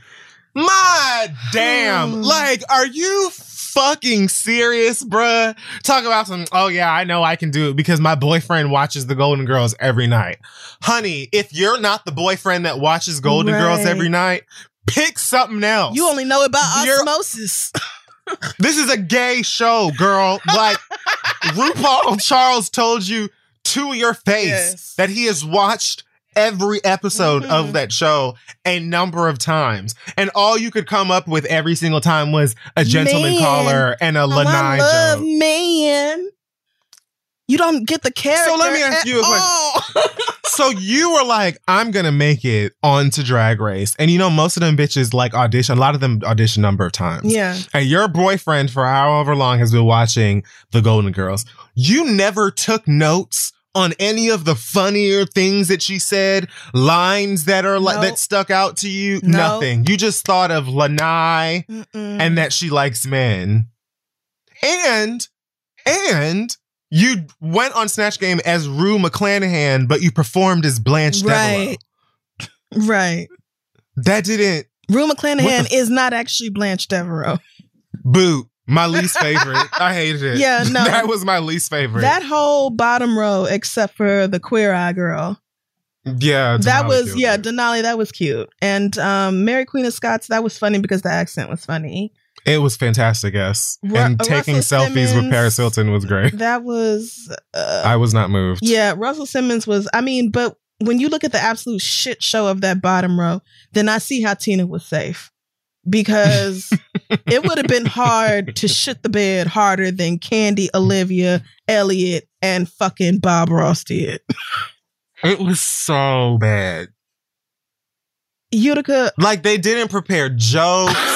They weren't in character. Nobody could respond. I'm like, do y'all understand this is an acting challenge? Like, you have to be in the character. And you had characters that had like very specific personalities, tones of voice, catchphrases. It wasn't even like other people have gone like completely left field and picked characters and killed it because they did the work and studied or like knew the character really, really well. When Jinx Monsoon did Homegirl from Grey Gardens, she like introduced a lot of people to that movie by that performance, but she knew it so well that it was perfect. But it's like Tabitha Brown's not even like some obscure person that you feel like you'd have to introduce people to. Everybody know who the fuck. Well, actually, I guess not, because everybody on the show was like, "Who's Tabitha Brown?" Like, I was a little annoyed by that. Yeah. But anyway, yes, it was like, why did y'all study? Yeah, Tabitha Brown definitely deserved better than that, but. I mean, to be fair, I'm sure Patrick Star did too. I don't know you, but that was rude. Patrick Star definitely could have. Blanche Devereaux and Rue McClanahan both deserve more respect than that. Bob Ross ain't never did nothing to nobody. And Utica be disrespecting that motherfucker like that. That was egregious. Like, it's like I had to pause the fucking TV. Like, I had to take a break when I saw that shit. If Utica would have just made that shit funny, and bro, it could have been so, like, I don't even feel like that would have been that hard. But you already got squirrels on your head, bitch, and you decided to eat paint, sister. What are we? Why spraying paint on a card and eating? Why are we here? Why is that happening to us? And I'm sorry, like, Candy Muse. Like, I hate when people do, like, the character that's big and they make every joke about being hungry. Yeah. I'm sorry. I hate it. I just don't. It's just low-hanging fruit to me. I think it's just lame. And it's one thing if you're making those jokes about yourself, but, like, right. if you're playing a different character and being like, ooh, where the hot dogs at and stuff like that, like, maybe one little joke or something that's like fine, but if you make every single joke about being hungry or wanting something to eat, I'm just like, girl, come on. Right. There are more to people's identity. Please let it go. I mean, liking to eat. Does this makeup artist be on Instagram talking about eating all the damn time? Because I have a feeling that's a no. Right. I have a feeling that's a no. And you were just being yourself while dressed up as this person. So again. Right. Simone and Gottmik, obviously the clear stars of Snatch Game to me. Gottmik was the winner of the episode, which I felt was incredibly well deserved. Nobody was touching Simone's runway look, period. That wasn't gonna happen, but Gottmik is incredibly talented and I really do like that motherfucker. So me too. From the moment that Gottmik did the thing where as her Paris, she was like, just let me know when the cameras are ready to roll. and when RuPaul was like, the cameras are on, she switched the voice to the Paris thing. As soon as that bitch hit that, I was like, oh, you've got this, you know it. And she absolutely and like Gottmik is funny. Yeah, like, Gottmik is funny. And Gottmik told the rest of the girls too in the little interview section, every time Gottmik was like, that's a bad idea. Don't do that. Why the fuck are you Bob Ross? The Golden Girls is a horrible idea, bitch. That just like, Elliot, you don't have the range in no sense of the word to be trying to pull off this literally iconic character. Like you said, it's a gay show. The gays live for Golden Girls. I feel like someone on another season did that with Mariah. Yeah. Or like another like huge icon where they were like, I kind of know like that one song. It was like, do you know that gay people watch this show? Like, and you're talking about Mariah Carey? That is a horrible idea. We will fucking slap you. So Utica, please. Please. Yeah. I don't want to have to take back the few nice things I feel about you. But then the girls on Untucked said she's fake. And when the camera's turned off, Utica be acting brand new and totally different. I don't like to hear that. Right? So I was like, okay, so maybe this is a shady little bitch then. Maybe that's the situation we have going on here. But girl, that squirrel, I don't care if they dragging you. You deserve it. You deserve it. Black people tried to tell you to your face not to do that shit and you did it anyway. And I know that there was somewhere around there that there was a little fro wig that she could have put on instead. Of course. The shit that bitch makes, the time she made a dress out of a fucking sleeping bag. Oh, that sleeping bag? That was incredible. You can't tell me that bitch couldn't make a wig that fast. I don't want to hear it. She could have shaved them damn squirrels. I think she really just wanted to wear a She did. She wanted to be weird. And I get it, but like, you're weird to the point where it's not funny and it's supposed to be funny. Yeah. So maybe dial back the weird and turn up the fun. I mean, at least for Snatch Game, where the goal is to make Rue laugh. And instead, at least if it's going to be weird, make it funny. Every time the camera was on Utica, it was like the secondhand embarrassment was through the fucking roof. Like I could not barely even look at the TV. It was so awful. Yeah, I'm not a fan of white people who are like attempting allyship and completely miss the mark. Yeah. It's just like, I hated it. Especially when the people that you're allegedly doing all of this for are like, hey girl, we're speaking to you through a megaphone because clearly you aren't listening. Don't do it. Utica, like, I'm going to do it. Now. I'm not going to do it. I'm going to do it. So yeah, I love Drag Race, but Utica girl, bitch. I mean, pop dead in your mouth for that one, girl. And Elliot, bitch, for all of that we're talking about, I still preferred that over your Rue McClanahan Devereaux. Well, you didn't see the end, so I'll let you see how that went. Yeah. So for me this week, a few things. One, I'm tired of these Vision memes. Y'all have niggified the fuck out of WandaVision. Not y'all. And this entire statement is a pump fake because I love it. I knew it. I knew you love Vashon. As soon as they put a turtleneck on that nigga, I said, wow, y'all do not deserve Photoshop, but I love it. Like, what the fuck is wrong with y'all? Like, let's talk about it because, like, Black people with time on their hands on Twitter, oh my goodness, y'all create some incredible thing. And it's like one person started it. Like one of you niggas put like a Cuban link chain or some shit on Vashon. And then from there, all the floodgates were open. You know what I'm saying? Then he had on a kufi and then he was wearing like an Ankh ring and had a Gucci belt talking about beating the kids or having a vision that he beat the kids. Oh my or some God. Shit like that. Like y'all gave Wanda box braids and she looked like Rachel Dolezal. Y'all are hilarious. I'm not really, Lord. That one didn't annoy me. But what did annoy me, were some of you who claim to feel a way about this redesigned Lola Bunny for the Space Jam sequel. I think Entertainment Weekly posted like a couple of shots of the upcoming Space Jam. It's called A New Legacy, which will be starring LeBron James and the Toon Squad Looney Tunes. And so we got a shot of some of the characters in the sequel. And Lola Bunny is noticeably less King Magazine. She's not as Fashion Nova as she used to be. Ooh. They didn't make her as buxom and big bootied or whatever as she was initially, because the idea, apparently, according to the director Malcolm D. Lee, is to make her a character with depth and more going on than just being sexualized.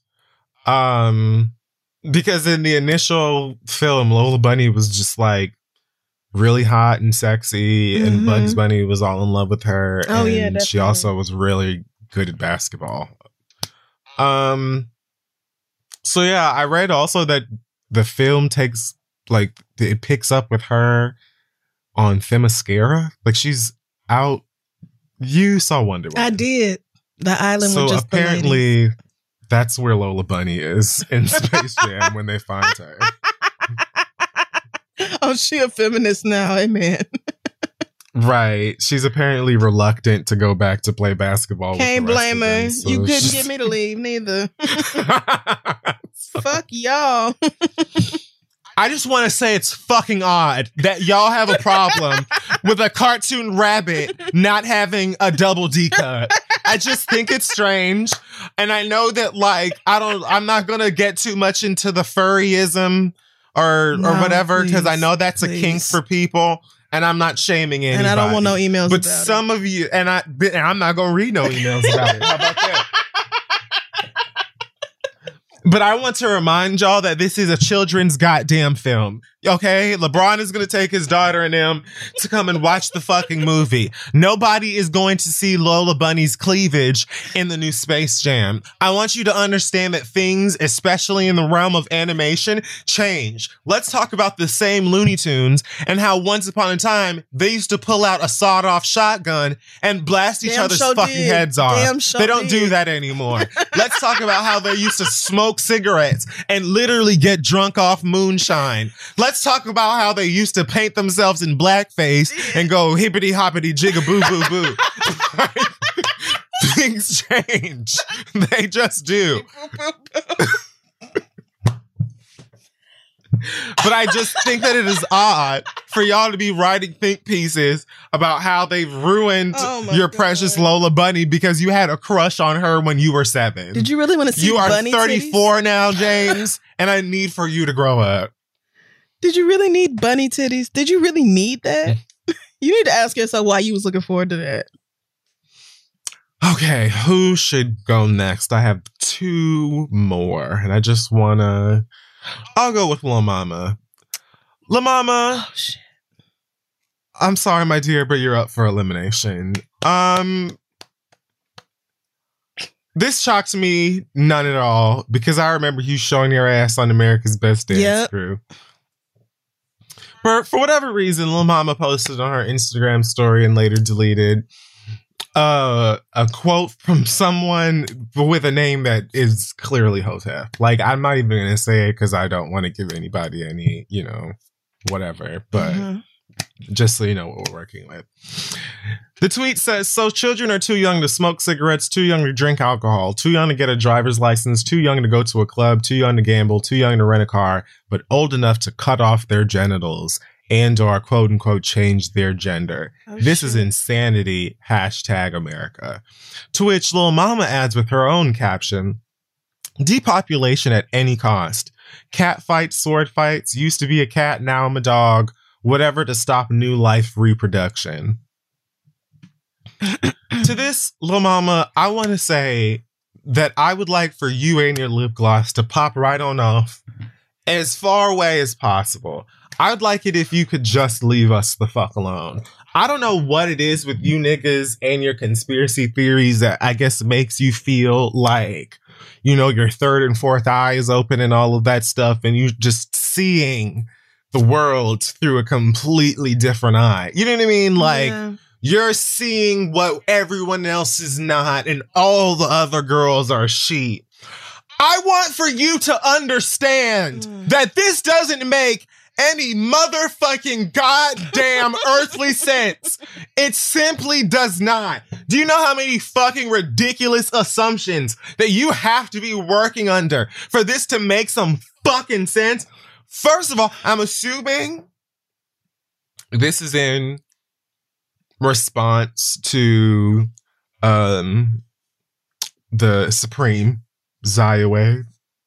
Oh, okay. Was she interviewed by, was it Michelle Obama interviewed her, I think? She just sat down with somebody sparkly and black. I don't remember who exactly, but I do know what you're talking about. Anyhow, that whole thing came up. And so y'all got back into, hating trans people and talking about children. First of all, depopulation. Great. Where? Whatever to stop new life reproduction, she says. Great. First of all, you're assuming that all of these kids are having their genitals removed, having gender reconstruction surgery or whatever it's called at 7, 8 or whatever the fuck. You're also assuming that transgender people don't have children or can't have children. I'm very confused about that. Why do you think And you're that? also like, do you, like, even if every person who identifies as trans, non-binary, and whatever, even if none of those people had children, do you really feel like there's going to be deep, like, what the fuck are y'all smoking during the fucking Pamela James? I need for y'all bitches to find something else to fucking do. This is so goddamn stupid, and it is a waste of time. And I want for y'all to just get therapy and address the real issue here. The real issue is you are flabbergasted that young people who identify as trans can have parents that support them through it, because you would fucking never. It blows your mind. You know it. You know you could have never told your parents about that abortion. Lord. You know you could have never told your fucking parents about how you was running around the streets hitting licks. You know you could have never told your parents, never wanted your parents to know that you was failing all your classes, skipping all your fucking classes.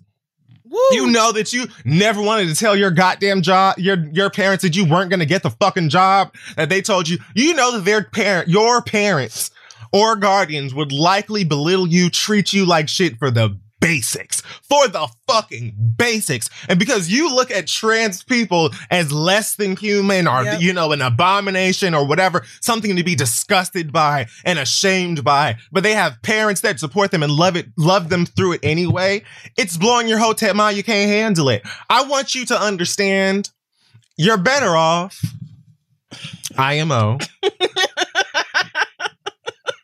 You're better off just saying, I hate y'all. I don't understand it. It makes me uncomfortable. I don't like y'all bitches. And that's just where I'm at. Because these conspiracy theories and weird ass hashtags and shit that y'all be bringing up don't make any sense. They literally fucking don't. And y'all always jump around from theory to theory, excuse to excuse, and none of them ever make any fucking sense. Just like the many things that racists pile up against us don't make any motherfucking sense. Just say, I'm ignorant, I hate y'all, and I'm not gonna do nothing about it, and get back to flopping and having an unsuccessful musical career. Lastly, woo! Now, please, I want to know, for all of y'all who have erected a GoFundMe asking for assistance to get home from All Star, what was the plan, dearest? What was so? Okay, let's just evaluate. Mm-hmm. For whatever reason, you decided that All Star was still up and still on your schedule, even though we're still in the middle of a Pompano Beach and it's not, you know, gone anywhere yet. It hasn't. And so you're like, no, I have to see Lil Baby perform. I've got to get a selfie with, you know, the City Girls or whatever. And so I'm going to Atlanta, right? If there was ever a year to have a full plan with a beginning and a middle and an end for this goddamn weekend, say it. I think it would be the one, or should be the one, where we are amidst a pancreatic. But you didn't do that. I want to understand, does someone need to create a The Help style book where we get accounts from each of you on how you fucked up? Where you flued out and got it one way. I thought after I'm Good, Love, and Joy that we learned a lesson or something from that. Nope. We did not. So you went out in the Paramount Plus and said, I'm still going to Free Before 12 in my Fashion Nova jeans. Hopefully get pregnant by a baller. Fingers crossed. Or hopefully not, you know, get someone pregnant. But you had no exit plan? And so you have turned to e-begging to get back. I just want to understand. This is less of a read and more of a question. It's an inquiry. It's research. I want to know what the plan was, because there are so many GoFundMe pages. First of all, many of y'all bitches know that you're like in Boise, Idaho, somewhere, or Des Moines. Is that a place? It is. Most of y'all motherfuckers know that you're out somewhere, never been to Atlanta in your life. But for those of you who have created these pages and are asking people to donate, yeah. I just want to know what the plan was. Why was the return ticket never not purchased at the same time as the go in there ticket? I feel like at the very least, let's get confirmation on a way in and a way out. If nothing else. You know, if literally nothing else. And after those are confirmed, let's discuss where you are going to lay your head. Because I heard that many of y'all were sleeping in the rental, and it's cold, maybe not as cold in Atlanta right now, but my dear, what is at All Star? Nothing. The same shit that's at every other party. It's nothing important enough for you to be sleeping in a car in Atlanta for the weekend. Nothing at all. If there's at least a dozen niggas get together and rappers have club appearances and people have babies, like there's a million of these every year. All Stars is not the only opportunity that you're going to be able to be in the club while Pooh Shiesty is performing. I don't understand. So it's like, and again, go out, go do whatever. You got your vaccine shot, and so They you're, don't you know, the vaccine. Green Lantern now. They don't have it. They don't have it. I know, I'm being, facetious. But like, I'm saying though, like, if you are going to go out there and partake in whatever because you just don't give a fuck or whatever, I just want to know how you're doing that in the middle of the Pamela James with no plan on how you're going to get home. It is. Did they find out that you were at the Capitol and then you don't do that? Put on a no-fly. Like, I just don't understand how the fuck you're like, I'm finna go to All Star and whatever happens, happens. I've been to All Star and it's just not worth all that. It's just None of not those worth weekends all that. are. It's not. None of those weekends are. First of all, everybody is poor. And you think that they're still not going to charge you $500 to get in that club? Right. And that's just to get in general admission. Right. If you want to sit down, that'll be another cool stat. And if you would like something crisp and cool to drink, that will be another $400 to $500. Thank you very much. Each. Thanks. So like. Because that's the point. So you're going through that. You're going broke just to get into the club with Migos. Mm-hmm. And then you possibly getting sick. And you can't go home. So where's the fun in the weekend? Because this is kind of like hell. A wise queen from Philadelphia said, you better elevate. No, you didn't. You really not shit. Please get up. I finished. That is it for me tonight. God bless everyone. Okay. Seriously. Yeah, I hope all of you get home safe.